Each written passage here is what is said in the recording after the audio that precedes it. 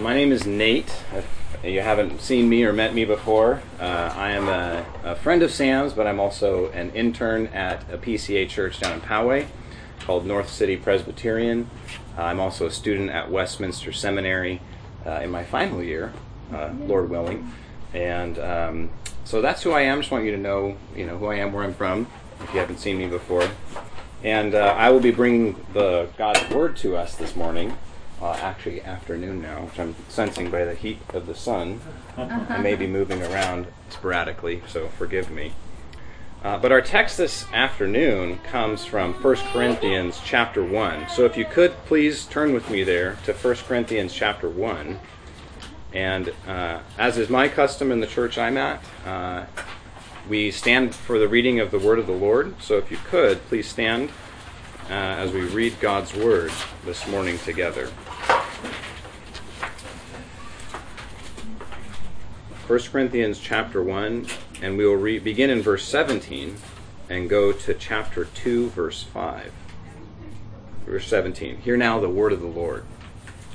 For Christ did not send me to baptize, but to preach the gospel, and not with words of eloquent wisdom, lest the cross of Christ be emptied of its power. For the word of the cross is folly to those who are perishing, but to us who are being saved, it is the power of God. For it is written, I will destroy the wisdom of the wise, and the discernment of the discerning I will thwart. Where is the one who is wise? Where is the scribe? Where is the debater of this age? Has not God made foolish the wisdom of the world? For since in the wisdom of God the world did not know God through wisdom, it pleased God through the folly of what we preach to save those who believe. For Jews demand signs, and Greeks seek wisdom. But we preach Christ crucified, a stumbling block to Jews and folly to Gentiles. But to those who are called, both Jews and Greeks, Christ, the power of God and the wisdom of God. For the foolishness of God is wiser than men, and the weakness of God is stronger than men. For consider your calling, brothers. Not many of you were wise according to worldly standards. Not many were powerful. Not many were of noble birth. But God chose what is foolish in the world to shame the wise. God chose what is weak in the world to shame the strong. God chose what is low and despised in the world, even the things that are not, to bring to nothing the things that are, so that no human being might boast in the presence of God. He is the source of your life in Jesus Christ, whom God made our wisdom and righteousness and sanctification and redemption. Therefore, as it is written, let the one who boasts, boast in the Lord. And when I came to you, brothers, I did not come to you proclaiming to you the testimony of God with lofty speech or wisdom. For I decided to know nothing among you except Jesus Christ and him crucified. And I was with you in weakness and in fear and in much trembling. And my speech and my message were not in plausible words of wisdom, but in demonstration of the Spirit and of power, that your faith might not rest in the wisdom of men, but in the power of God. Let's pray. Father in heaven, we come to you now to hear your word proclaimed to us. This is your word, Father, and I pray that the words of my mouth would be acceptable in your sight, and that your church would weigh all things with your word, so that we might know the truth, and that truth might grow us up into salvation. We pray you would do this by your Holy Spirit in this time. In Jesus' name we pray. Amen. Be seated. So I wonder if you've ever had a moment in your life where you felt foolish. I'm sure you can think of one, maybe even recently. Well, I had one moment where I thought I could almost have done something very foolish. About a year ago, I was getting ready to preach a sermon, and I thought to myself, I'm going to wear the suit that I got married in. So I, bring it out of the closet. I had gotten it about 9 years since I got married, and I thought, nothing's changed. I feel the same. I look in the mirror. I look the same. And when I tried to put my pants on, I couldn't get the button to button. And when I put the jacket on, the sleeves were too short. And I thought to myself, I could try to pull this off. But if I get up there and people are looking at me, they're going to think, this guy is a goofball. He's wearing clothes that are clearly too small for him. So there was a moment I almost encountered foolishness. Now, we're not going to get into all the times I've done foolish things, but I'm sure we've all been in that place in our lives where we've thought to ourselves, I wish I knew. If I wish I knew better, I wouldn't have done those things. I wouldn't have gone into that situation. I wouldn't have said those things. And Paul wants to bring us into a situation of foolishness that he's encountering in the Corinthian church, where they're arguing over who the greatest in the church, who the greatest apostle is, or as they might think of them, philosophers. And he wants to confront this foolish kind of thinking to show them what true wisdom is. And so we're going to look at this passage in three ways this morning, and if you'd like to take notes, you could write these down. But these three ways we're going to look at this passage is God's foolish message, God's foolish methods, and God's wise and powerful Savior. So the foolish message, foolish methods, and the wise and powerful Savior. So when we jump into this passage in verse 17, Paul says, Christ did not send me to baptize, but to preach the gospel, and not with words of eloquent wisdom, lest the cross of Christ be emptied of its power. For the word of the cross is folly to those who are perishing.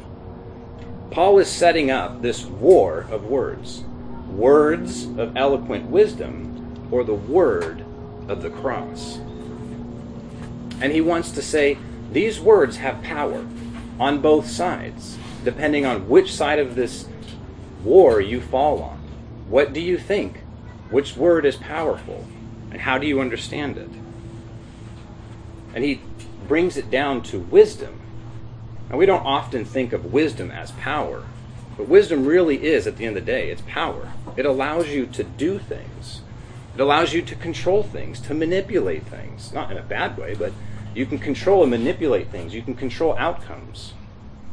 You can bring things about that other people can't. We know this when we encounter a wise person. We think, how did you figure this out? How did you navigate through this circumstance in your life? So wisdom, it has this power to it. And these Corinthians knew this. That's what the philosophy of the day was. That's why they were enamored with this wisdom that they had. But what is wisdom? If it has this power, what is it? Well, we know it's knowledge.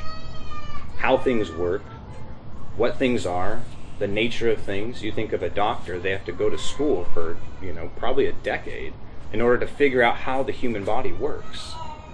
But it's not just knowledge, it's character. It's who you are as a person.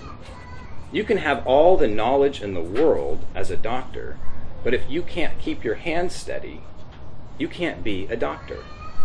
If you don't know when to make a decision at the right moment, you might make a bad choice, even though you understand everything about how a human body works. And it's this way with ourselves. Our character determines we have to know what is right and have the will to do what is right. See, we are like the Corinthians. We are impressed with power.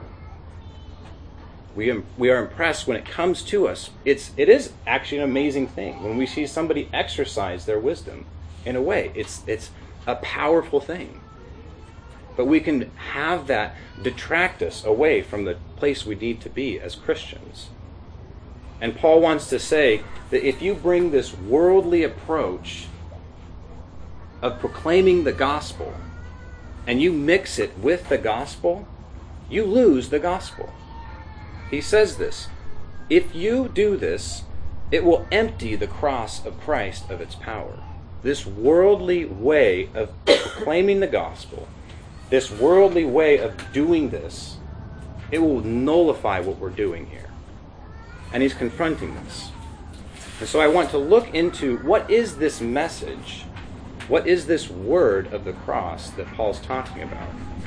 Because I think as we look at what the cross is, it will help us to understand what this worldly message is that Paul is confronting.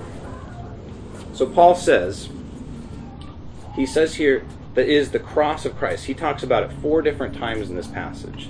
In verse 17, he says he doesn't want to empty the cross of its power. In verse 18, he says the cross is folly. and that the word of the cross is the power of salvation. And in verse 23, in contrast to the Jews and Greeks, he preaches Christ crucified.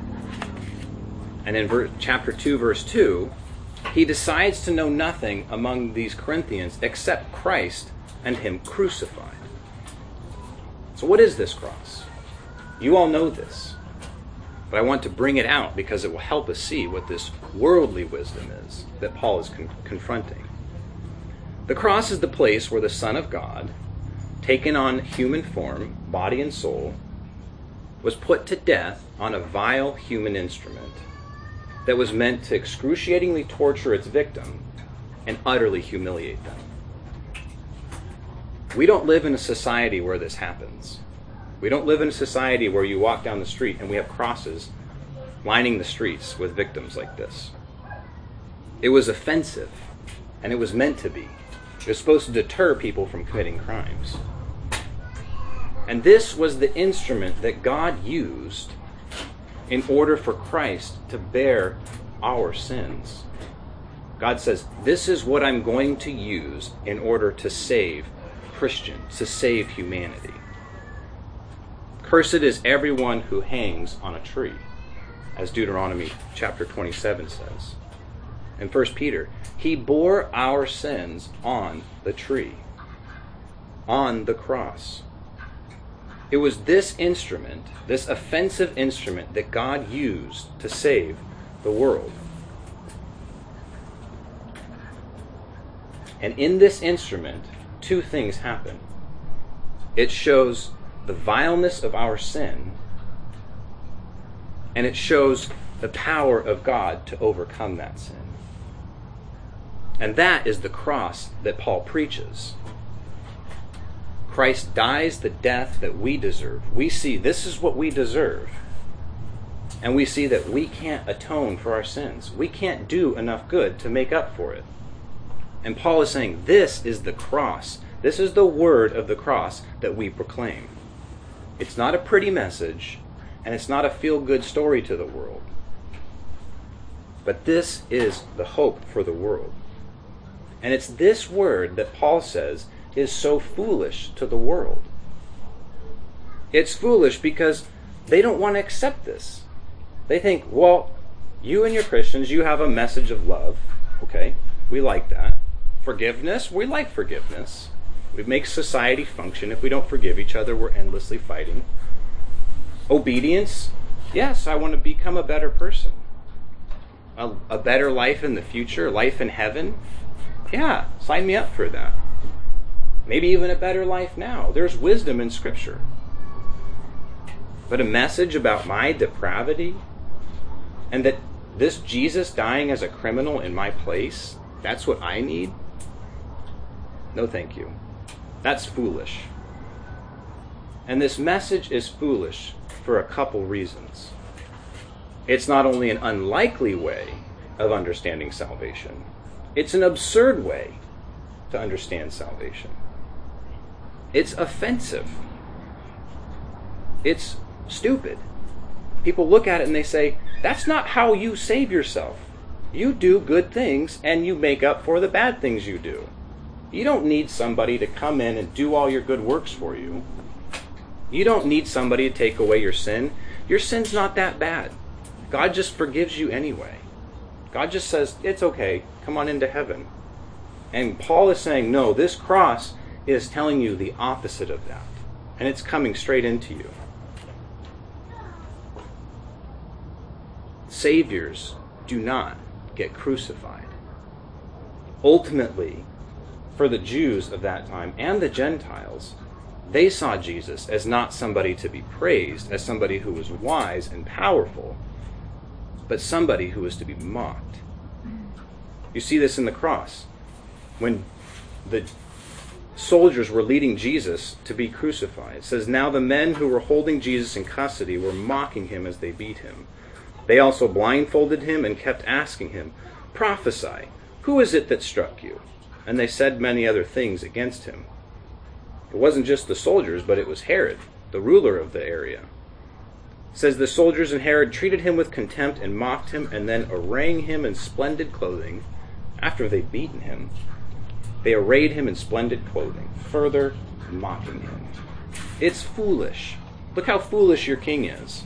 Look how foolish your Savior is. And so what Paul is drawing out here is the foolishness of this message that we proclaim. The world looks at it and they say, no, there's no way. Your Savior wouldn't have that happen to him. The soldiers cried out to him, if you're the Son of God, save yourself. Even a thief next to him on a cross said the same thing. If you're who you say you are, you can save yourself. We know the way of salvation. You do it yourself. You've got the power in you. And Jesus is saying, no, if I don't do this, this will not bring about salvation. And there's two ways that people see this as foolish. And Paul brings this out with the Jews and with the Greeks. He says, to the Jews, demand signs. Verse 22. They expect signs. These are two ways that people seek power. You can have power in signs, or as the Greeks do, power in wisdom. The Jews lived in expectation of a coming Messiah who would vanquish their oppressors, their political oppressors, and bring in the kingdom of God and usher this in for all time. They expected that this would bring in the peace and serenity of life. This is what they wanted, and they were expecting the Messiah to do this. And when Jesus fails to do this, at least to their expectations, they don't want anything to do with Jesus. They had pinned their hopes on a political savior to come and rescue them from the ills of the world. They thought this person could do it for them. That, to them, was where power was located. But it wasn't just for the Jews and political power, but it was for the Greeks and their own self-effort and ability to bring about another kind of power. Greeks wanted sophistication, this eloquent wisdom. They wanted finesse. They wanted high and lofty articulations, insight into the nature of things. How does this world work? How can we figure out how to make this work better? And this is what drove them to fight with each other, because they thought, well, this person, Paul, tells us to do this. Well, Apollos says to do this, and we're going to figure out one of these guys has it right, and one of these guys has it wrong, or not all the way right. They wanted this worldly wisdom that demonstrated human ingenuity and human power. That at the end of the day, you can be wise, you can be powerful, and you can be master. But the message of the cross, it comes to you and proclaims to you that you must be mastered. The Greeks don't want to be told about their own sin. They don't want to be told about their own failures. They wanted to say, there's a way that you can have your best life now, and it involves your own effort. But a Savior dying on a cross, what good is that for me? How does this help me in the circumstances in my life that I'm in right now? The struggles that I'm in, the fighting that I'm in, the challenges that I have, the lack of resources that I have. A Savior on a dying Savior on a cross? No, we don't need that. We just need some good philosophers. That's what the Greeks were saying. But God comes and says, no, I have provided a way of salvation that brings all this to nothing. I will destroy the wisdom of the wise, and the discernment of the discerning I will thwart. I will bring every human effort of wisdom and power to nothing.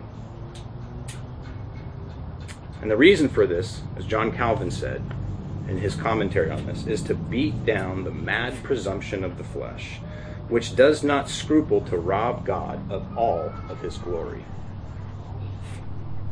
All of our efforts, apart from Christ, are to bring glory to ourselves. Humanity refuses to look to God alone for their salvation. They want part of it. They want their share. We want to be able to have our share in this so that we can boast And Paul confronts that in here in this passage, telling us that let the one who boasts boast in the Lord. But God has worked salvation through a cross to strip us of every last vestige of pride and every last vestige of boasting. See, the city, our city of ourselves, has been broken into, its walls torn down, every building laid waste, and we are laid open before God. That's what the cross does. That's why it's foolishness. That's why the world looks at it and says, I don't want that. I don't want that for me. I don't want that for my life. It's the full and complete exposure of who we are before God. Romans 3 goes even more. It says, there is no one who does good, not even one. That's not a message that you go around proclaiming to win friends and influence people.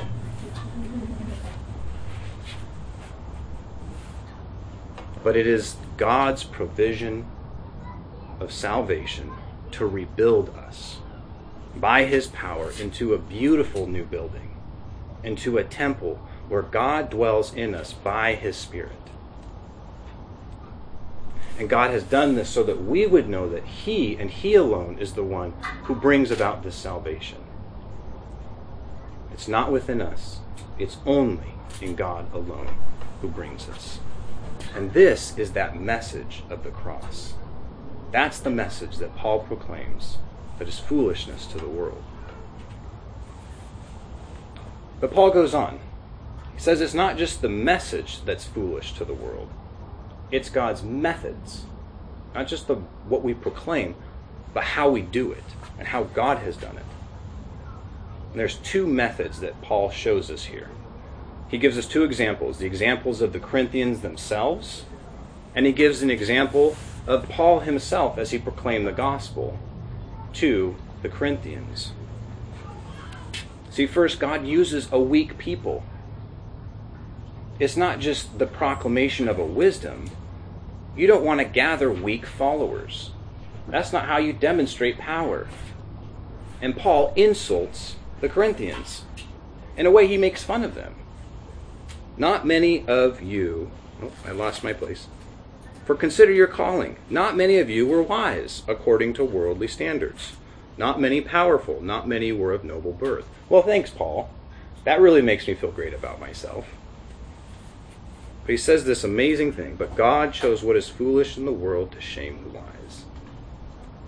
Paul is saying, I'm using a message of God's wisdom, of what true power and true wisdom is, to put to nothing the foolish wisdom of this world. God is using weak people to demonstrate his unmatched power in this world. The very thing that the world looks upon with shame, Paul is saying, this is glorious. This is powerful. This is amazing. God is saving weak people through a weak message. Supposedly weak.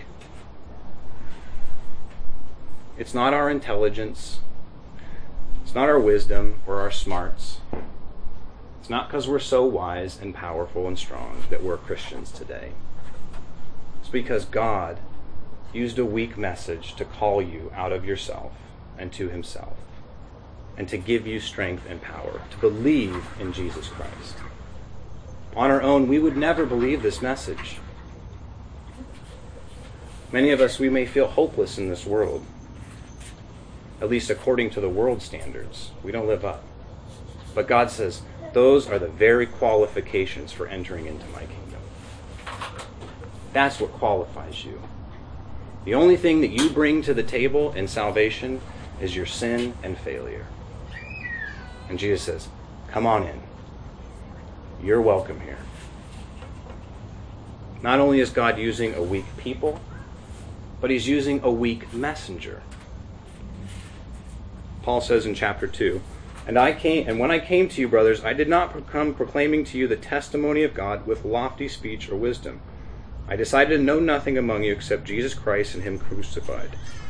And I was with you in weakness and in fear, and in much trembling. Paul did not show up as a powerful spokesperson. He didn't show up and everybody was like, who is this Paul guy? We have to gather the crowds to come hear him. He's a guy that shows up and you think, weak, fearful, trembling? That's not the kind of guy I want to go hear from. And Paul says, my speech and my message were not in plausible words of wisdom, but in demonstration of the Spirit of power. What Paul wants to show us is that the message determines the method. If we proclaim a message about weakness, about the end of human ingenuity and power and wisdom, how can I come to you using human ingenuity, power, and wisdom? If I'm going to show up and proclaim that this has all been brought to nothing, but I use these very methods, that nullifies the message that I'm proclaiming to you. That's what he says at the beginning. I did not use these lest the cross of Christ be emptied of its power. When we adopt the world's ways of proclaiming the gospel, we empty the cross of its power. The gospel announces the weakness of mankind. How could we proclaim in strength? And it says God was pleased. This actually made God happy to use weak men to preach to weak people. Worldly methods cannot portray to us the gospel. It's simply words. Or as Paul says, it's a word. He didn't commission artists, movie directors, playwriters, marketers, managers, production artists, philosophers, scientists to portray the gospel. He commissioned weak people to proclaim a word. And we have all been brought into that proclamation. It's a war of words between eloquent words, eloquent wisdom, and the word of the cross. And this is where it gets really controversial. If I've been controversial yet, this is where it gets really controversial. Sure, we need to not muck up the gospel with our efforts and with our pretension and self-centered ways of presenting the gospel. Paul is not just presenting the way he presents the gospel. This is his entire ministry. Everything that Paul does in his ministry is magnifying his weakness and God's power and strength. Listen to how Paul describes later in this chapter, or in this book. He says, "For I think that God has exhibited us apostles as last of all like men sentenced to death, because we have become a spectacle to the world, to angels and to men. We are fools for Christ's sake, but you are wise in Christ. We are weak, but you are strong. You are held in honor, but we in disrepute. To the present hour we hunger and thirst, we are poorly dressed and buffeted and homeless. We labor working with our own hands, unlike the philosophers of that day. When reviled, we bless. When persecuted, we endure. When slandered, we entreat. We have become and are still like the scum of the world, the refuse of all things." This was Paul's ministry. That is how the world would look upon Paul's ministry. Scum and refuse, trash. I don't think it's so controversial, it's hard to even say what it looked like to the world. And we think in our human ingenuity that we can bring the methods of this world to proclaim the gospel. And Paul is saying, God's message, you and me are all showing that that does not work. That is not where power is for God. It's not an excuse for doing ugly, sloppy ministry.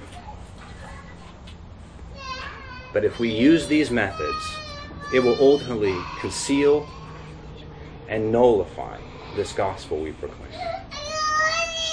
And this brings us to our last and final point this morning. God's wise and powerful Savior. We've heard about the foolishness of the cross, the foolishness of this world in its attempt to seek to demonstrate its own power and wisdom. But now we must see God's wise and powerful Savior for us. And that's the reason why Paul does not want to use the world's methods of proclaiming the gospel. He does not want to conceal Jesus Christ from humanity. Paul wants the full glory of the cross to shine as brightly and as brilliantly as it possibly can. And he wants nothing that he does to get in the way of that. Because in Jesus Christ crucified, God's power is revealed. Romans 1. It is the power of God for salvation. This gospel. God's power over our sin is demonstrated in the cross. We have all the forgiveness we need. Christ bearing our sins on that tree. God's power over Satan on that cross. The record of debt that Satan uses to accuse us, God wipes it out. God's power over death. Christ crucified, rising again from the dead. Everything that this world treats as contemptible, God overturns in the moment of the cross. 2 Corinthians chapter 5 says, He died for all so that they might live. They who live might no longer live for themselves, but Him who died and rose again on their behalf. We do not want to obscure humanity's only hope, only comfort, and only joy. It is in Jesus Christ crucified that God's wisdom is revealed. Human ingenuity, human wisdom, cannot be used to save ourselves. It can't be used to proclaim this gospel. We contribute nothing to our salvation. But God, in His goodness, designed a salvation that removes any sense of boasting that we could have in what we do. God has sent His rescue mission from heaven. He picks us up and carries us home to heaven. And that rescue mission took place on the cross of Christ. So, brothers and sisters, this morning and afternoon, let's look to the cross of Christ, where Jesus, our Lord's wisdom and power, was manifested to us and revealed to us and accomplished our salvation for us. Let's glory in it, glory in the cross, and trust our Savior who died on it. He died on it so He would carry us all back up home to be with Him in heaven forever. Let's pray. Father in heaven, these are weighty words of the foolishness that we find ourselves in, but we are grateful for your Savior, Jesus Christ. Though He was weak and poor in this world, He is mighty and strong now. And I pray you would build our faith up in Him, and let us not be fearful of the foolishness of this message, because we know that it is your wisdom proclaimed to the world. Build us up in our faith and in our strength and our hope in your Son, Jesus Christ. It's in His name we pray. Amen.